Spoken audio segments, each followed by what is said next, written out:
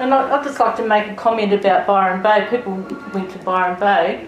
Didn't Byron Bay boom after that? Isn't it one of the few regional areas? That's right, because there was money going into the area. They had the marijuana selling it. Well, now if you They're move, still doing it. but nowadays if you move to an area with low unemployment, you get your payment cut for 6 months. That was my question.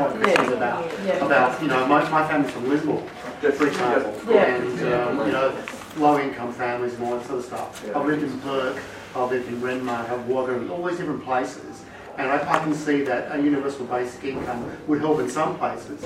Where I live now in Surrey Hills in Sydney, it's not going to help the people who live across the road from the Housing Commission. Yeah. I've got a question. You mentioned we had 12 million